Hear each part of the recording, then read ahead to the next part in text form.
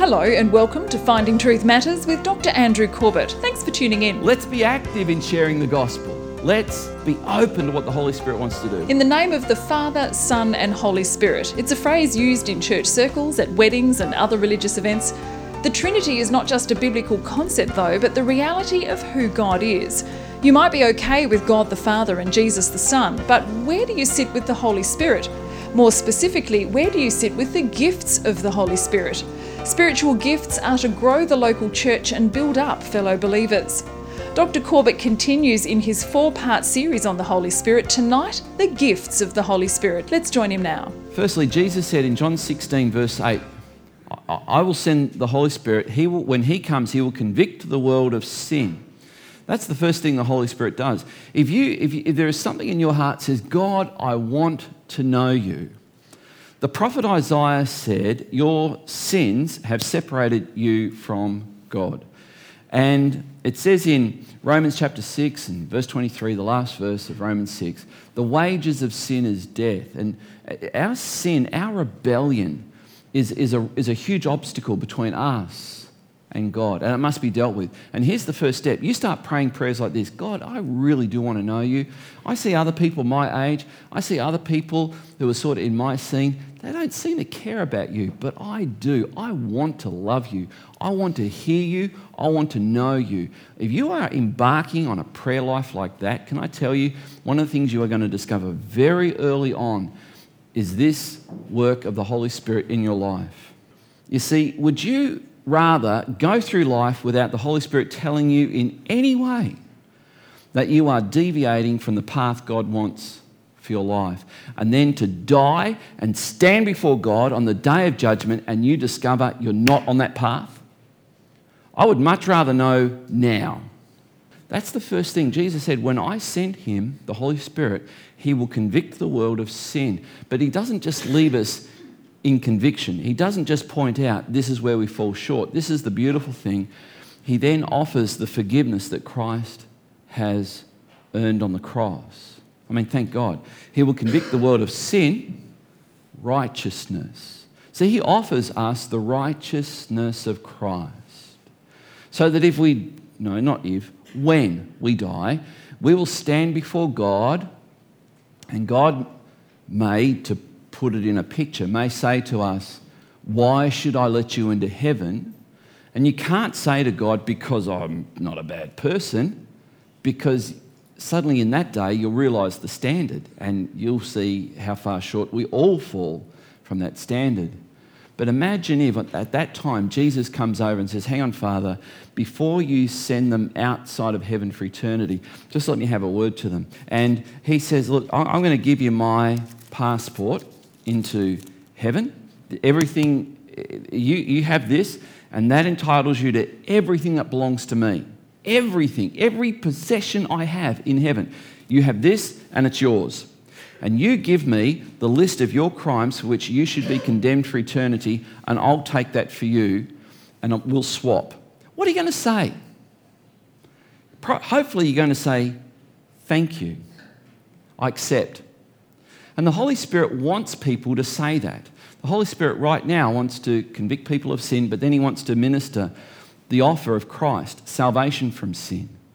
And I hope that for some of you here this morning, perhaps some of you listening to me right now, will say, my life is so messed up. I have really messed my life up. Anything's got to be better than this.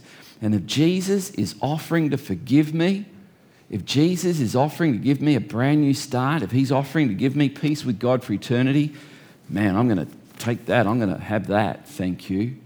And the Holy Spirit wants to minister that to you today. He wants to give that to you today. That's called salvation, being saved from sin. And once you're saved from sin, the Holy Spirit then wants to do this. He wants to change you. He wants to change you. It's true that God loves you just the way you are. Isn't that a relief?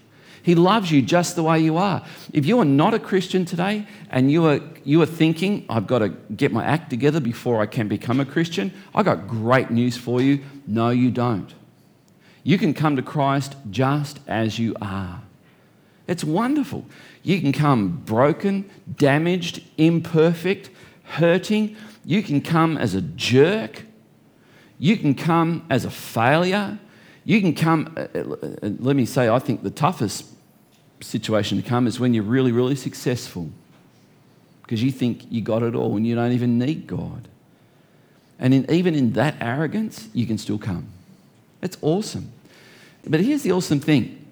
While you can become a Christian without changing a thing, God will just accept you the way you are. God loves you the way you are. He loves you too much to leave you the way you are. And that process of changing you into the person He wants you to be is called, this big word here, sanctification. Sanctification. And the Holy Spirit does that. The Holy Spirit puts things on your heart, like, hey, you know how you just sort of go to bed at night? How about you read a bit of your Bible before you go to bed at night? You know how you kind of slacken off some mornings and sleep in and don't go to church? Hey, come on, how about we go? And maybe the Holy Spirit begins to put things in your heart like, you know, in my word, I say that they gathered in the temple and then they met in homes. How about you join a home group? And the Holy Spirit begins to put these things on your heart so that you begin to change.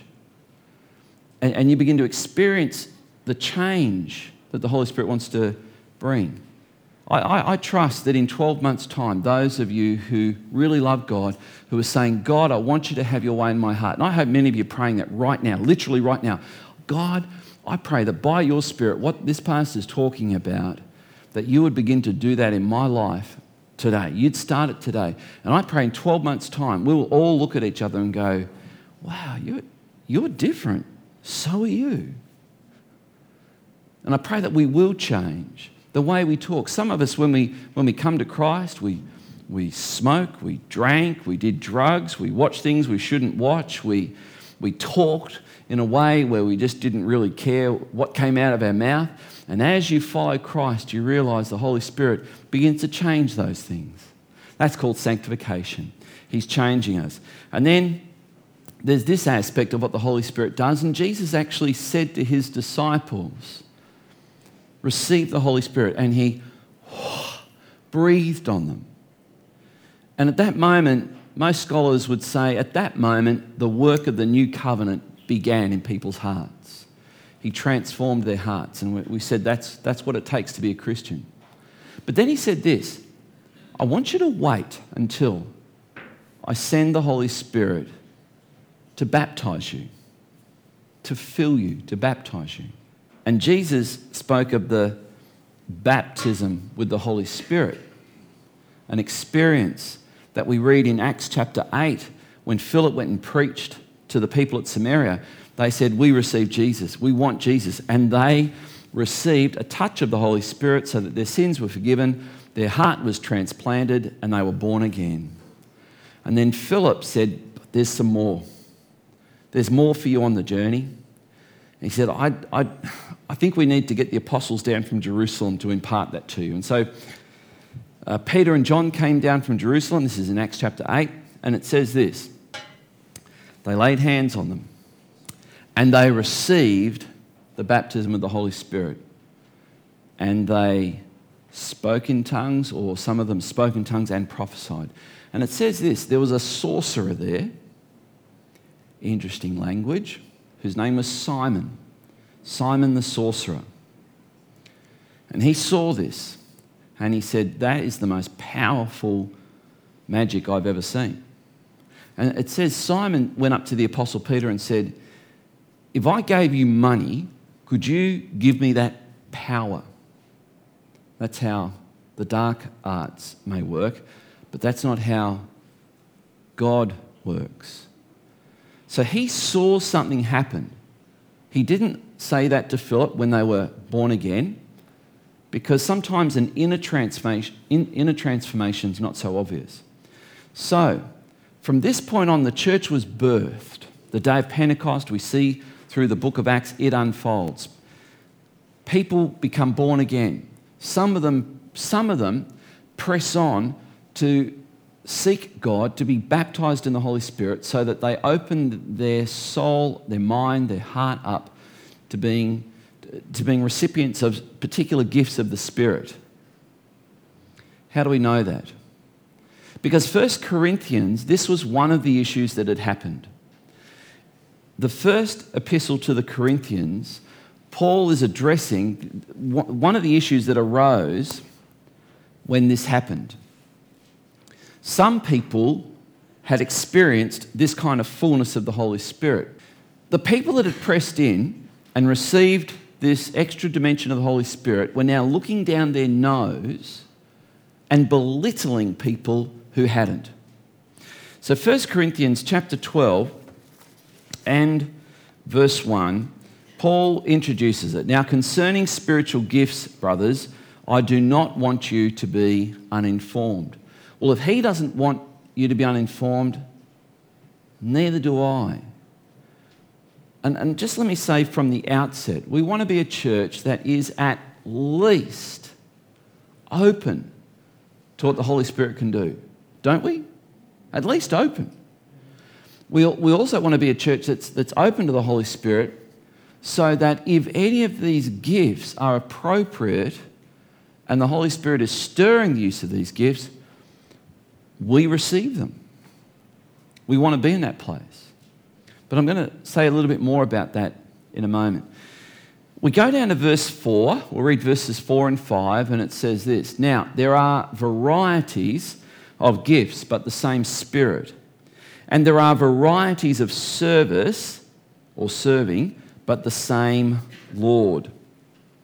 So this is what Paul is saying. Once you become a Christian, chances are the Holy Spirit's going to use you in a certain way.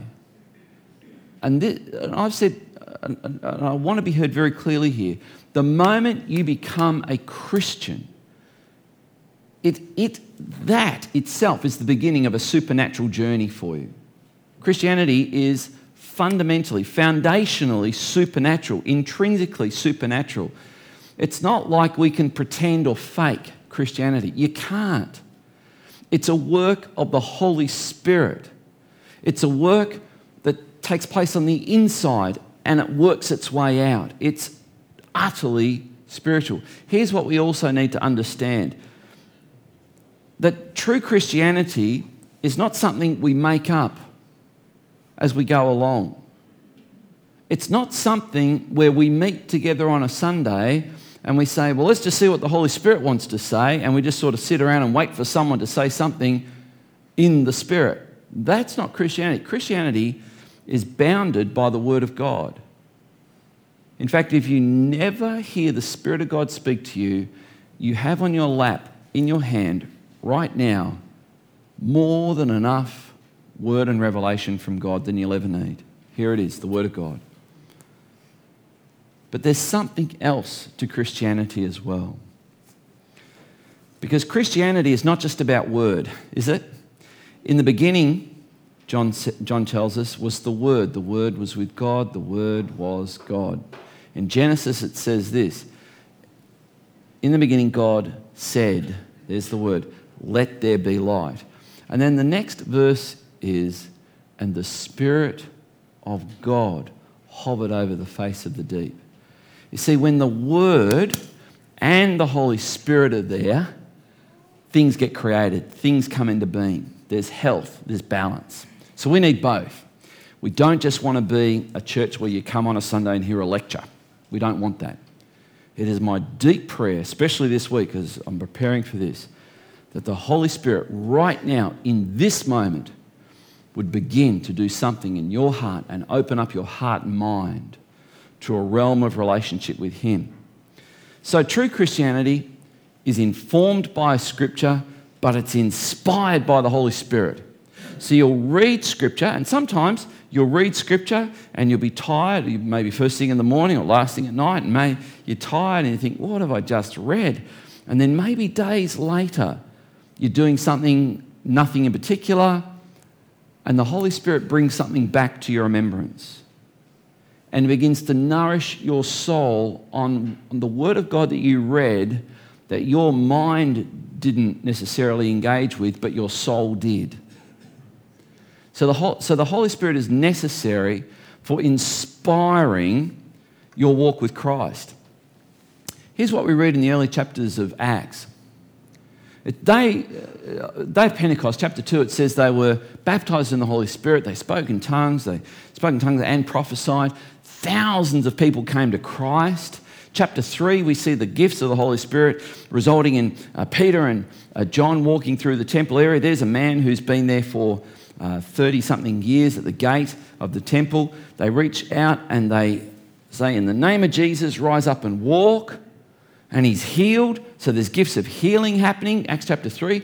In Acts chapter 4, the church holds a prayer meeting. And what was the focus of their prayer meeting in Acts chapter 4? If you read it, it goes like this. Oh God, fill us again. Fill us afresh with your Holy Spirit.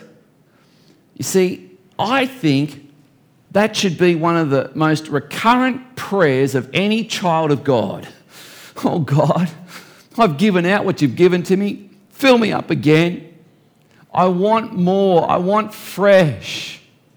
I need more of you. Are you praying for the Holy Spirit to fill you afresh continually? Be filled with the Holy Spirit continually. You should be. I hope you are. I'm going to pray that you are. May we have that passion. In Acts chapter 5, it says that the whole church met and they just sold property. They gave whatever they could and they put it in the offering. Wow. I think that's only possible if the Holy Spirit does a work in your heart. In Acts chapter 6, it starts to get scary because we read of two people, Ananias and Sapphira, who the apostle says lied to the Holy Spirit. So Ananias and Sapphira come in and Peter says, did you sell the property for this much and give the whole proceeds to the church? Yes, we did. That was a lie. He said, I just want to ask again just to make sure. Yes, we did. You have not lied to men. You have lied to the Holy Spirit. That's how we know, one of the reasons we know the Holy Spirit's not an energy force. You've lied to the Holy Spirit. And the men, get this, man, this would be an interesting Sunday lunch, wouldn't it, after church? Because what happens next is Peter says, he stands up and he says, the men who are going to carry your dead bodies out are standing at the door. And Ananias and Sapphira goes, dead body, what's it? Boom. And they fall down. That's being slain in the Spirit. They were literally slain in the Spirit. They lied to the Holy Spirit and they died. Now, wouldn't that be an interesting day at church? And we read through the book of Acts that at every stage the Holy Spirit is doing something different, continually doing something different. At one point, it says this, the Apostle Paul went, oh, phew. And as his handkerchief touched a sick person, they instantly got healed. Now, that's pretty weird. And every chapter of the book of Acts, the Holy Spirit is doing something different, which is why the book of Acts is sometimes called the Acts of the Holy Spirit. So we come to this church at Corinth, and we know in Corinth there was a lot of weird stuff going on. There was temples to demon gods. There was all kinds of weird stuff happening. And as we read through Acts, we see this. Wherever there were sorcerers, magicians, false prophets, the Holy Spirit always did something spectacular. Spectacular. I love, Acts chapter 14. I would have loved to have been in the room when the Apostle Paul was preaching to a local leader, a local magistrate, and in walks this false prophet. And he says, who worships demons. He's a Satanist. And he walks in and he's saying to the magistrate, don't listen to Paul. Don't listen to this man. Just don't. And Paul is angry. And he turns and he says, in the name of Jesus, be silent. And suddenly the man can't talk. And the magistrate sees it. This is like a weird day in the office. This is really strange. And he goes on and says, it's the power of the Holy Spirit and he leads this man to Christ. We see some extraordinary thing. Now, the point here is this. Wherever the Word of God was rare and wherever there was strong demonic resistance to the gospel, the Holy Spirit seems to always step up. And in a few weeks, as we heard Mark say, we're going to hear Kent Hodge, who can tell you some stories about how he has done what he does in Australia, just prayed for people to be healed and prayed, heal Mrs. Blogg's sniffly nose. And then you pray that kind of prayer in where he is, in Jos, northern Nigeria, which is next door to Ghana. And you pray prayers like that. And suddenly they're seeing some of the most spectacular miracles. Because here's this point. The Holy Spirit will always be more active where there is more opposition to the gospel. Where there is increased demonic activity, we see in the book of Acts, and we see today that the Holy Spirit will be active.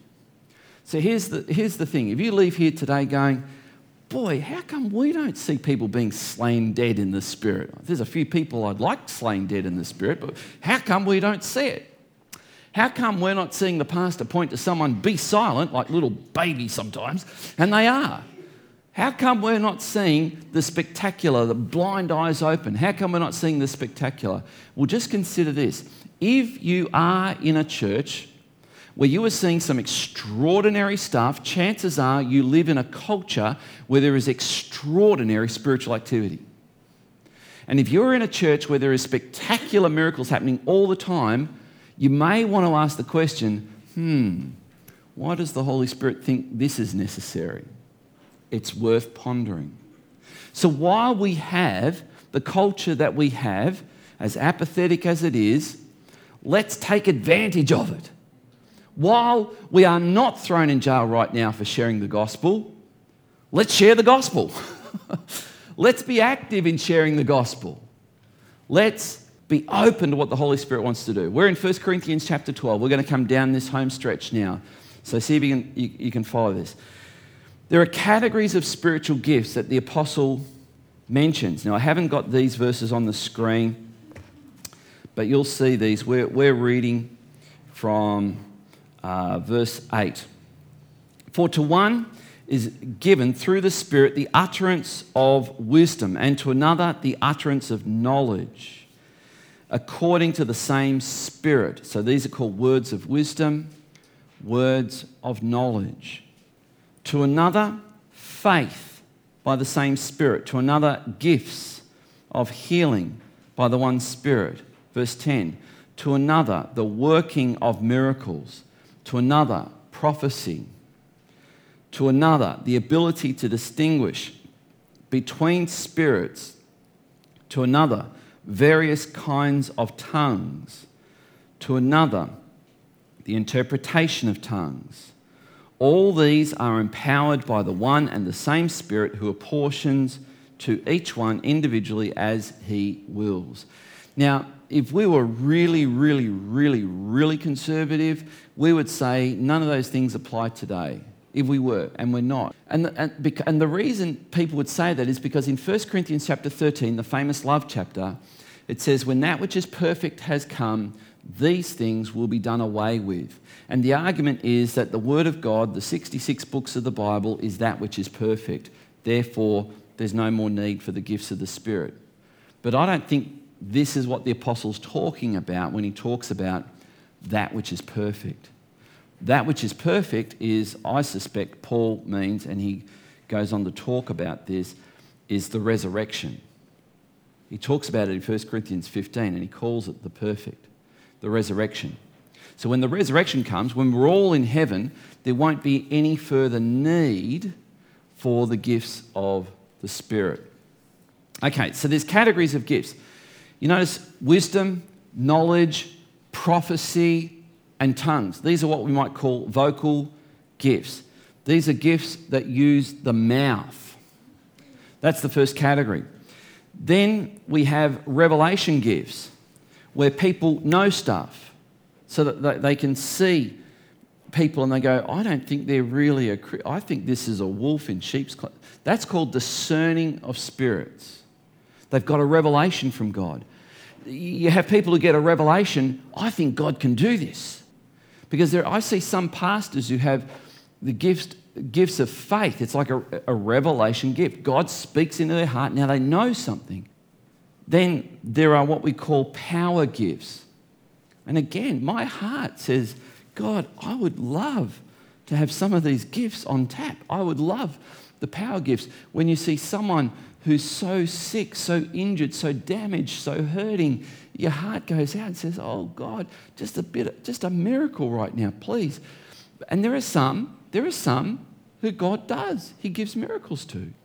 We were in London 2006 and Amanda was there. So we were in this church, a lot of Africans in this church, and someone there who went a frequent visitor to Africa, and he's going, we'll be here for as long as it takes for God to do what he wants to do. And we just thought, well, that could be 91 minutes. No idea, 6 hours. But what we saw was extraordinary. Do you remember that, Amanda? There was that lady who came in with multiple sclerosis, and she came in with a wheelchair, and this guy prayed for her, and next thing she unnailed and she walked, and her 17-year-old daughter burst into tears. And I'm watching this and I'm thinking, well, she could probably walk a little bit. And the more I processed it, the more I realised I think I've just seen a miracle. So God does miracles. He does. But I want you to, please, I hope you hear my heart here. I'm not wanting to lack faith, but I think God responds appropriately when he deems it necessary. So, here's the purpose of the spiritual gifts. 2 purposes. We read in 1 Corinthians 12, here's how we see the purpose of the gifts. The apostle says this should be done for the building up of one another. So here's the first purpose, that the spiritual gifts bless fellow believers. There's another point, and Paul says this in 1 Corinthians 14. And he says that the gifts are also given so that unbelievers might believe. So that when an unbeliever comes in, the secrets of his heart will be revealed. And Paul says this amazing thing, so that he will then fall down on his knees and glorify God. So the gifts are given so that unbelievers might come to know God. This is to happen in church. How should the gifts be used? We do want to leave room, usually when we've settled down and we can have a time perhaps where we invite people to pray and seek and contribute, and that usually happens in our church service just after communion. And it should be, Paul says, let someone speak, and if they speak in tongue, let someone interpret. And if no one interprets, the one who spoke in that tongue, which is a language you've never learned, it's a gift of the Spirit, that person should seek God to interpret it. And let that happen no more than 2, maybe 3 times, the apostle says. So it's not like we can have 17 people all have a go. Just let the vocal gifts be limited to 2 or 3. How else can the gifts be used? Well, we make room for gifts of miracles and healing. And God is more concerned about his glory, his name, his gospel than I am. And he will give gifts when you need it. Will you be open? Can we as a church say, God, have your way in us? Holy Spirit, have your way in us and through us? We don't want to be stupid about this. We want to be spiritual about this. True Christianity is inspired by the Holy Spirit. There are a number of spiritual gifts, all designed to grow the local church and build up fellow believers. Next week, Dr. Corbett concludes his Holy Spirit series with the Fellowship of the Holy Spirit.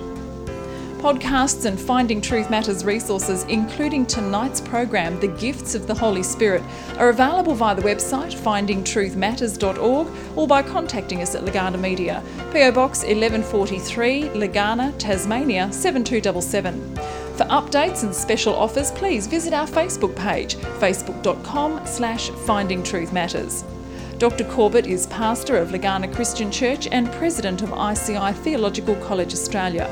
We look forward to joining you again at the same time next week for another Finding Truth Matters.